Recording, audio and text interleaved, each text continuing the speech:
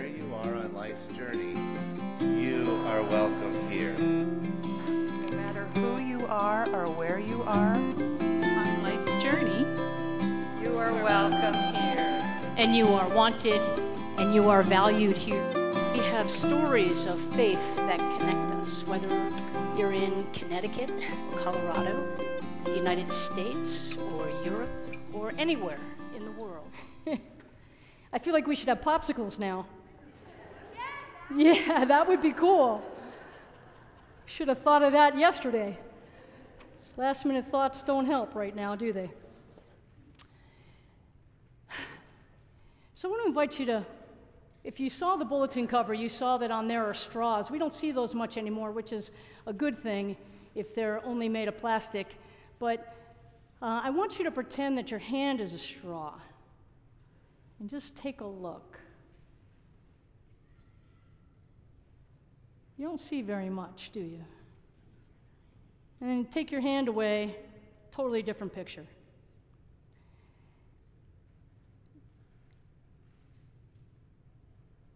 Someone once said that religion runs the risk of looking at the sky through a straw and thinking that what we see is all there is. Have you ever noticed that in your life, that you think that what you see is all there is and suddenly there's more? I have to tell you, my favorite example of this in my life had nothing to do with religion per se, but it had to do with pizza. I grew up in a small town in New Jersey where pizza was a snack. After school, you'd stop, you'd get a slice. Every pizza place sold a slice. And you'd eat it, or you'd go after practice before dinner and have a slice of pizza, or after the party before you go home, you have a slice of pizza. And by a pizza, I mean red sauce, cheese, cut in triangles, with the rounded edge. Pizza. Well, much to my horror, my mother and I were in New York. We were swimming. My mother ordered a piece of pizza, and they put peppers and onions on it. I thought that was the most disgusting thing I had ever seen. Adulterated pizza. I didn't know that word then, but I was really very put off. And it wasn't just because my mother was doing it. I thought that was the strangest thing. And then I went to college in Massachusetts. I grew up in New Jersey, as I said. Massachusetts, they cut their pizza like in squares. What on earth was that? I mean, it came out round, but like most of the pieces were square. It was the strangest thing. That meant that there were pieces that didn't have crust on the inside. And, I can laugh about this, and I'm glad you are too, but I was really like, boy, that's strange. But the real thing that really put me over the edge came after college, when I first encountered a white pie. A pie without sauce. Now, honestly, my gut and visceral and verbal reaction was, that is wrong. Wrong. I mean, do you hear the judgment there? Wrong. And I meant it. I wasn't kidding. So I'm like, can we get a side of sauce to put on top? And I did that for a while. And trust me when I say it took months for me to give this a try. Months. And now I said I was already out of college, right?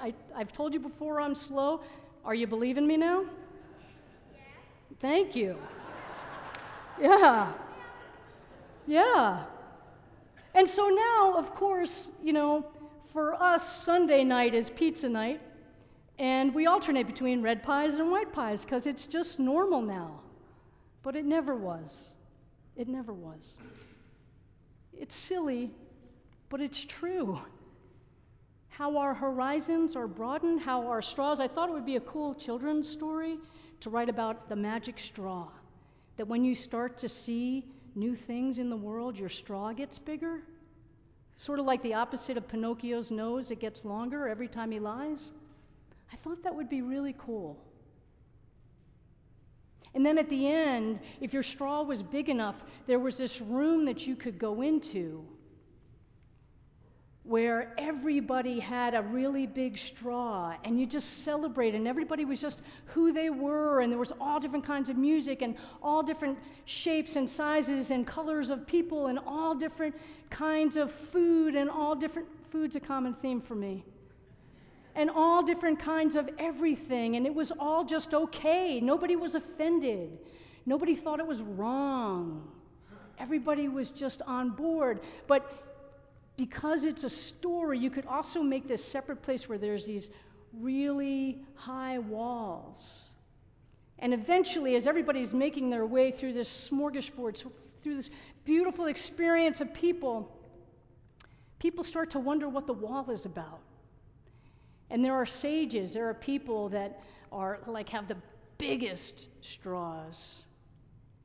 And they say, well, we had to create a space for people whose straws got smaller. And they think they're the only ones here.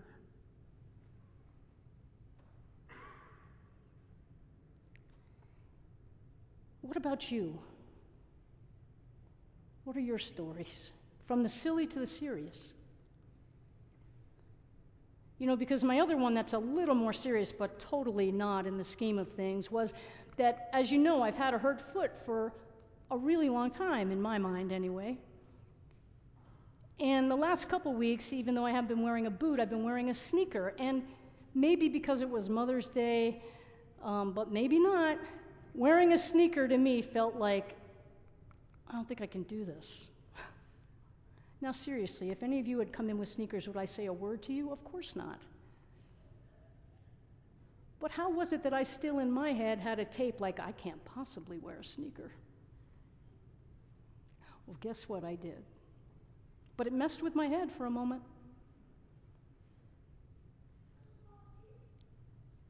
Do you still have those little things that trip you up a little bit? Ooh. Can't do that in church. Well, to sort of let you off the hook here, as it turns out, the stories and accounts in the book of Acts, which is a continuation of Luke, written by the same person, represent some of those moments for the first and second century communities. Now, you'll note I didn't say the early church because it's a combination of bumping up against narrow places and being surprised by expansive experiences. And we have to keep in mind that the process of separation from distinctly Jewish communities into distinctly Christian communities was complex and prolonged in a lot of different ways. It's a dial, not a switch. Increments, tiny things, and eventually there's a parting. So, like the tree trunk, at some point the branches go off in their own direction. Even from its earliest years, Christianity, like Judaism, included and still includes diverse points of view. It's like a single square versus a very large quilt of many squares and shapes, or a single colored thread in a tapestry of many colors. If all you see is one thread, look at what you're missing. It was Paul who said, now we see dimly, or now we see only in part, but someday we will see more fully.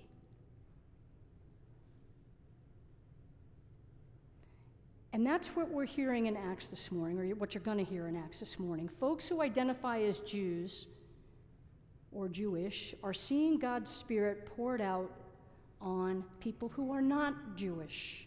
They're seeing a new thread right before their very eyes. And it just so happens that the beliefs and practices around food are the ones that are being challenged. So let's listen now in the book of Acts, beginning at the 11th chapter. Now the apostles and the believers who were in Judea heard that the Gentiles, that's the non-Jews, had also accepted the word of God. So when Peter went up to Jerusalem, the Jewish believers criticized him, saying, "Why did you go eat with them?" Then Peter began to explain it to them step by step, saying, "I was in the city of Joppa praying, and in a trance I saw a vision. There was something like a large sheet coming down from heaven, being lowered by its four corners, and it came close to me. As I looked at it closely, I saw four-footed animals, beasts of prey, reptiles, and birds of the air. And I heard a voice say, 'Get up, Peter, kill and eat.'" In other words, these foods that had been forbidden, you are now being told to eat. But I replied, "By no means, Lord, for nothing profane or unclean has ever entered my mouth." Do you hear that? Like the food that I can eat are clean. Foods I can eat are unclean. So other people who are eating those are unclean. It's like the onions and the peppers. "By no means, Lord, for nothing profane or unclean has ever entered my mouth." But a second time the voice answered from heaven, "What God has made clean, you must not call profane." This happened 3 times. Then everything was pulled up again to heaven. At that very moment, 3 men sent to me from Caesarea arrived at the house where we were, and the Spirit told me to go with them and not to make a distinction between them and us. These 6 brothers also accompanied me, and we entered the man's house.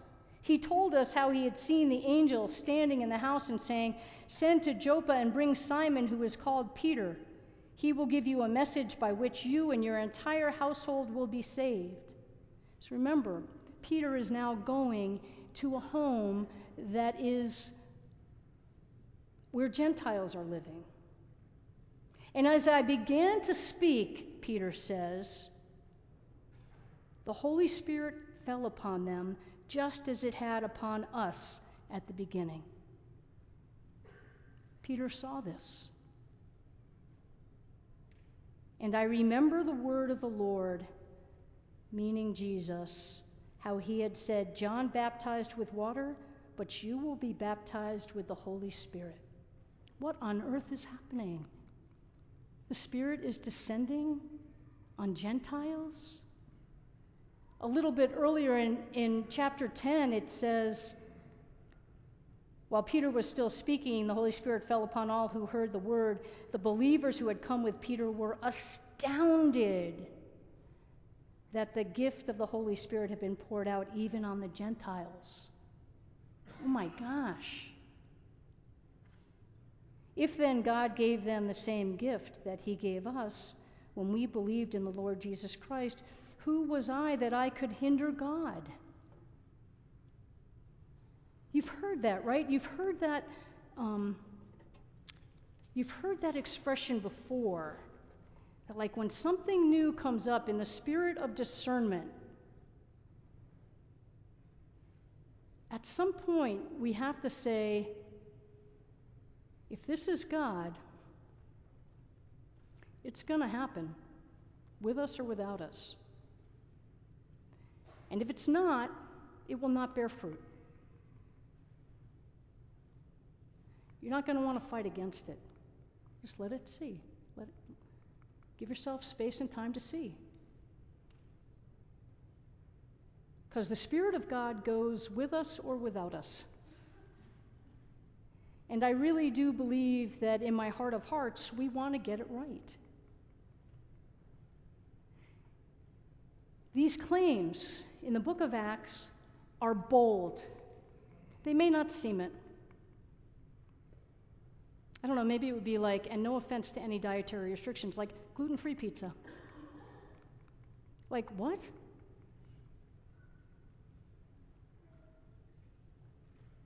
It's an opening in the ongoing story of what it means to be the people of God. It's like the ever-expanding universe that we now know about, right? Multiple galaxies with multiple planets, beyond our comprehension and knowing. Are we looking at the sky through a straw? Maybe to see it all at once feels too overwhelming. I don't even know if it's possible, but I bet each of us in our own way have had glimpses of it.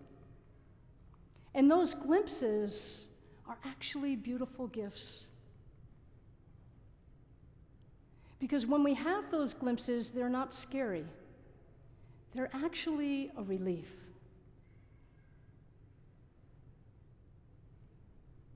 Of course you can come to church with sneakers.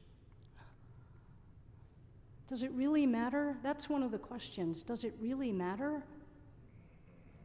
Because as you heard, no, maybe you didn't hear it. Oh, let me go back to the book of Acts, because this is important.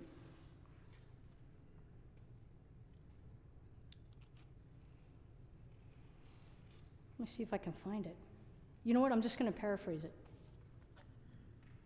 So here Peter is sort of defending what he's done. He's gone to this house, he's eaten, he's telling a story about the vision and the voice. They're not debating. He's giving a personal account. And you know what happens? The leaders are silent. And then, after a pause, they celebrate what God has done. They're silent. And I imagine that in that silence their jaw dropped, which is a perfect posture for taking a bite, isn't it?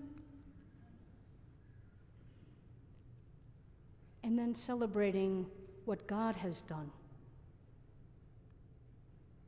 These stories are about God's action and people that either fight against it or go with it. Going with it means we have to learn how to say, I don't know. We've had this conversation before. I don't know. And also being quick to say, I didn't get that right the first time, or the second time, or the third time.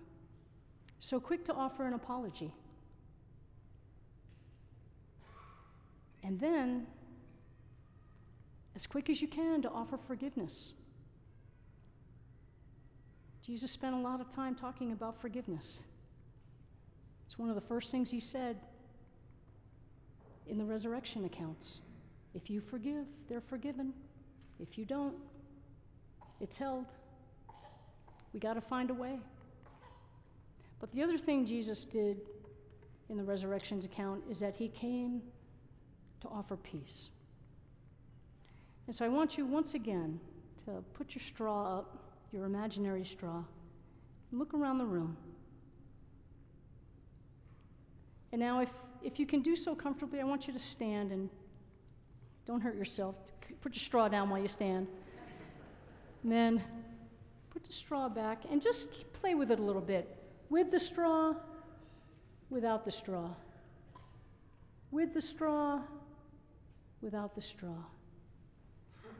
And now remember that we all vacillate between those moments of narrow constriction and expansiveness. And in the most expansive posture that you can imagine and hold, I invite you to receive this blessing. May the peace of Christ be with you. And to offer it to one another. May the peace of Christ be with you. May the peace of Christ be with you. And may you trust all the people, places, and spaces that God's Spirit will bring into your life.